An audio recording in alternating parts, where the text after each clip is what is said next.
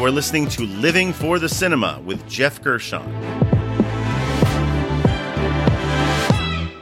I am a cinema enthusiast of all genres, here to discuss with you one film every episode. The good, the bad, and the ugly of what makes each film unique. And just as a warning, these films might be in theaters now, or they may be from 10, 20, 30 years ago. But regardless, there's a strong possibility that I will be revealing spoilers. I might give away the plot or the ending in this review, so just be warned.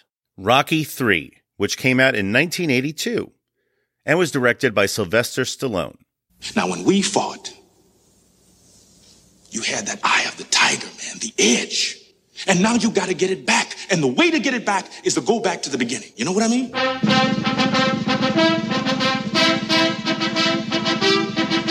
United Artists and Chartoff Winkler proudly present Rocky III. The worst thing happened to you that could happen to any fighter.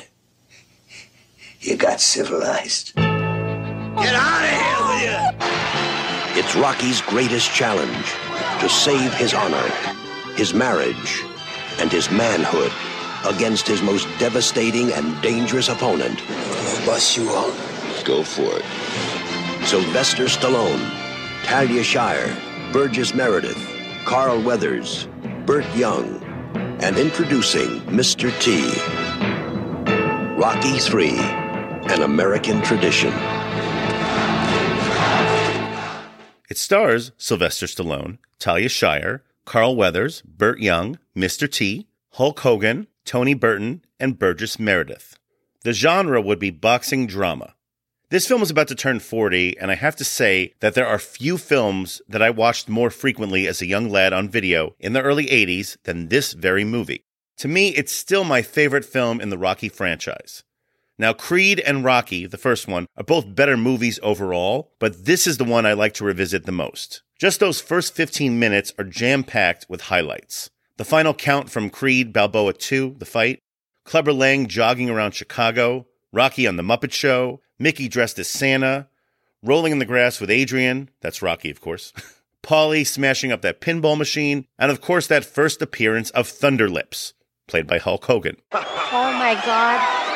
The ultimate male versus the ultimate meatball. Stallone directed this with fiercely effective exposition, but we'll get to that montage a bit later.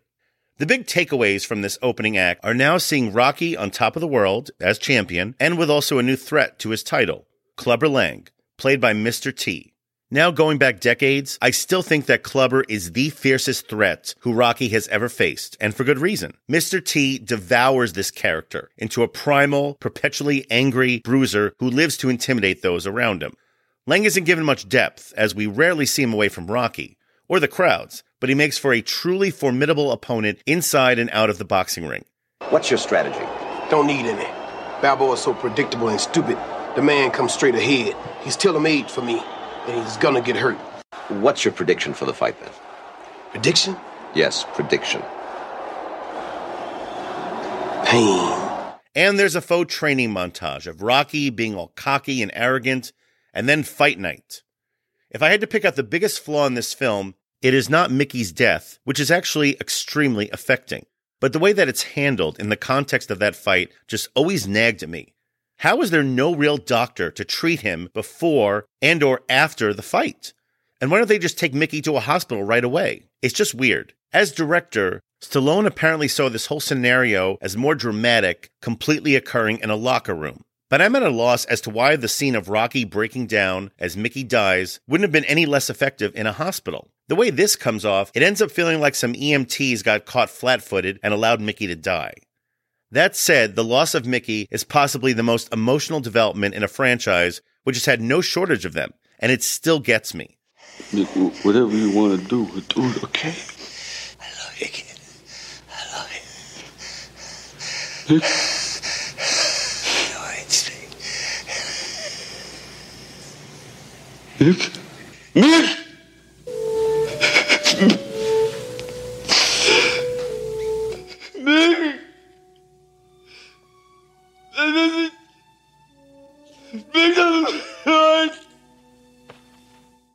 And then Apollo enters the picture, Carl Weathers pretty much outshines Stallone in both the acting and athleticism departments. The final half of the film is pure gold. Watching Apollo train Rocky is just so much fun and so rewarding. It makes complete sense in retrospect that we had to see Rocky return that favor 33 years later in Creed. 2 hands, right?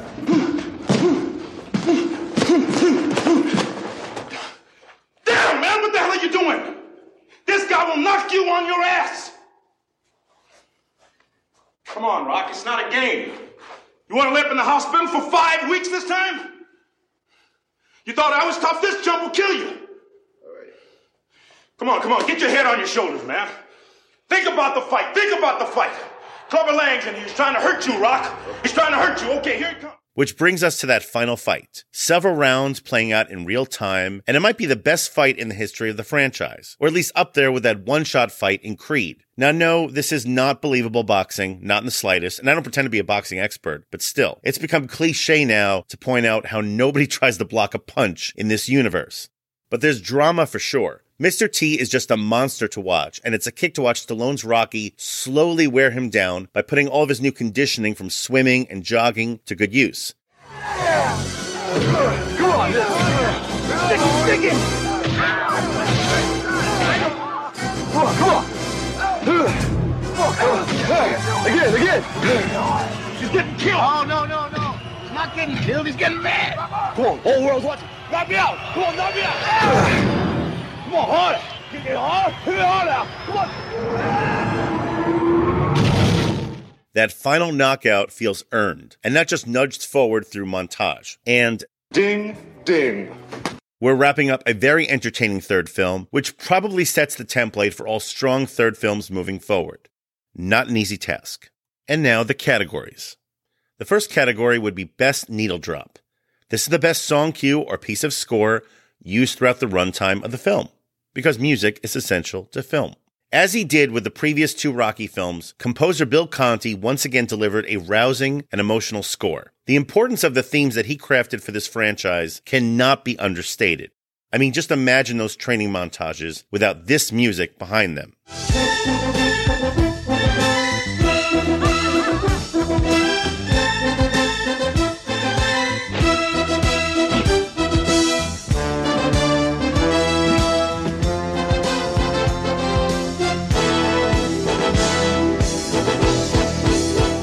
But as mentioned previously, there is an opening montage to kick off this movie after we see the ending of the fight which closed out Rocky II. And Stallone, the director, does a lot with that opening montage as we see the aftermath of Rocky becoming world champion. It is just a joyous trip through nostalgia, and it even brushes over the fact that a brand new heavyweight champion would have actually crammed in 10 fights within 2 years of getting his belt.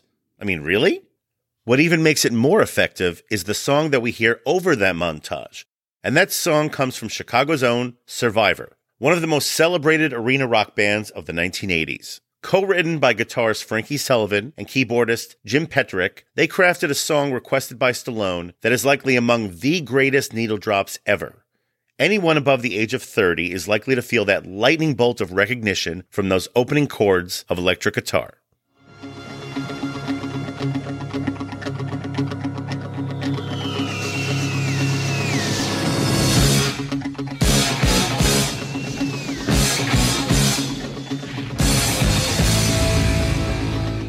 To say that this song was omnipresent in 1982 is an understatement. It spent 6 weeks at the top of the American charts, won a Grammy, and was also nominated for an Oscar and even an Emmy. And it fits this movie and this opening montage perfectly. That pounding percussion, those smooth piano chords, and of course those energetic vocals from David Bickler. This is the music of hunger and triumph. At the beginning of this story, Rocky Balboa has the heart of a lion, but what he needs to recapture is the eye of the tiger. Rising up, straight to the top. Have the guts, got the glory. Won the distance, now I'm not gonna stop. Just a man and his will to survive. It's the eye of the tiger, it's the thrill of the fight. Rising up to the challenge of rival. And the last known survivors, don't you spray in the night.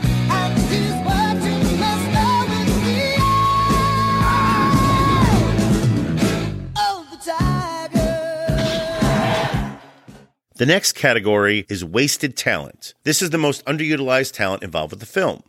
Overall, Rocky III is a damn tight movie where everyone involved is well utilized. However, I still have one minor gripe, though it might be a controversial one for Rocky fans. Burt Young is actually quite effective in the role of Paulie, the deadbeat older brother to Adrian, who also used to physically abuse her years prior.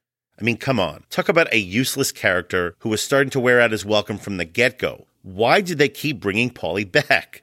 Like I said, small gripe as we have this extended opening sequence watching Paulie ambling drunkenly around Philadelphia until he gets arrested for smashing that Rocky pinball machine. Then the silly argument with Rocky after he gets bailed out. It really serves no purpose for the rest of the movie except just to show how much of an ungrateful loser Paulie has remained and how he remains a thorn in the side of both his sister and Rocky.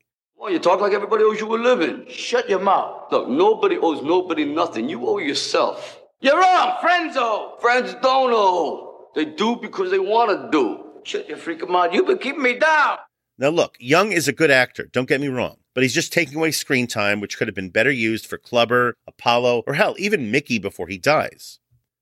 The next category is the trailer moment. This is the scene or moment that best describes this movie.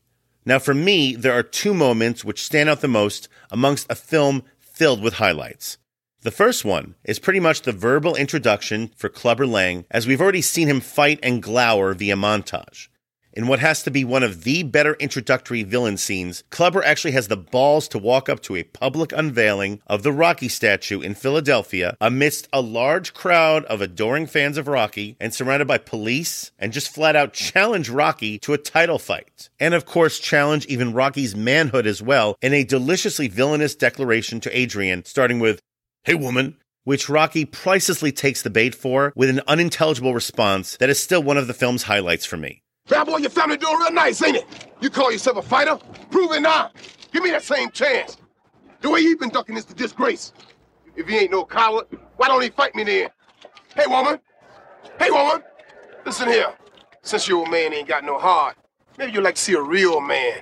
I bet you stay up late every night dreaming you had a real man, don't you?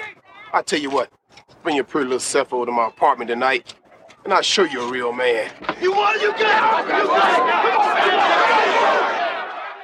And speaking of Adrian, that brings me to the second trailer moment. Later in the film, we are treated to a now legendary dramatic exchange on the beach when Talia Shire is finally allowed to act as Adrian as she takes Rocky to task for losing his way. What do we have that can't be replaced? What? A house. We got cars. We got money. We got everything but the truth. What's the truth, damn it? I'm afraid, all right? You want to hear me say it? You want to break me down? All right, I'm afraid. For the first time in my life, I'm afraid. I'm afraid, too. There's nothing wrong with being afraid. There is. For me, there is. Why, you're human, aren't you? Look, I don't know what I am. All I know is I'm a liar. And because of that, Mickey ain't here no more. You didn't push him into anything. He was a grown man and he did what he had to do. And you have no right to feel guilty for what happened. You don't. You were a champion. And you did what you were expected to do. And you did what I and everybody else thought you should do. And you want to tell me that those fights weren't real? That you were carried? Well, I don't believe it. No, I don't care what anyone says. I will always share that clip for how a marriage is supposed to be. That is some love for your ass. And now the final category, the MVP, the person or people who are most responsible for the success of this film. It's kind of easy to forget all these decades later, but during his heyday, Stallone was more than just a big-time movie star. He was a true auteur, no joke. As was also the case with both Rocky II and Rocky IV, Stallone not only starred in the titular role, but was the sole writer and director of these films. The immense charm and charisma that he brought to the role of Rocky has been pretty consistent across every film of this franchise, including the slightly underrated Rocky V. And clearly, Stallone did a masterful job writing the very first Rocky in the mid-70s, which he also won an Oscar for. But regarding his career as a director, I believe that this was Stallone's peak. Now granted, this film would be followed up in succession by Staying Alive, Rocky IV, and Cobra. You're a disease, and I'm the cure. Films which certainly have their moments, even though they're mainly extended music videos for the most part. So the drop in quality after Rocky III was kind of precipitous. But seriously, this film has it all. The montages, the quiet character moments, the goofy humor, the momentous fights, and some big drama along the way. From a narrative standpoint, It's not perfect, but it is just deliriously entertaining. It's the prototypical third movie in a franchise, and there was only one man who wore so many hats to pull it off. His name is Sly, and he is the MVP. My rating for Rocky III is 4.5 stars out of 5. When you're looking to craft a sequel which can capitalize on the goodwill generated by its predecessors while also taking your characters in intriguing new directions, look towards Rocky III for inspiration. I have zero hesitation even declaring it the best third film in a franchise ever, just ahead of Indiana Jones and the Last Crusade and Goldfinger. And if you're looking to watch Rocky III, it is currently streaming on HBO Max, Max Go, and DirecTV. And that ends another punchy review. Please like, subscribe, and share the Living for the Cinema podcast, and follow and like us on Facebook, Instagram, and Letterboxd. And join us next time for another review from Living for the Cinema.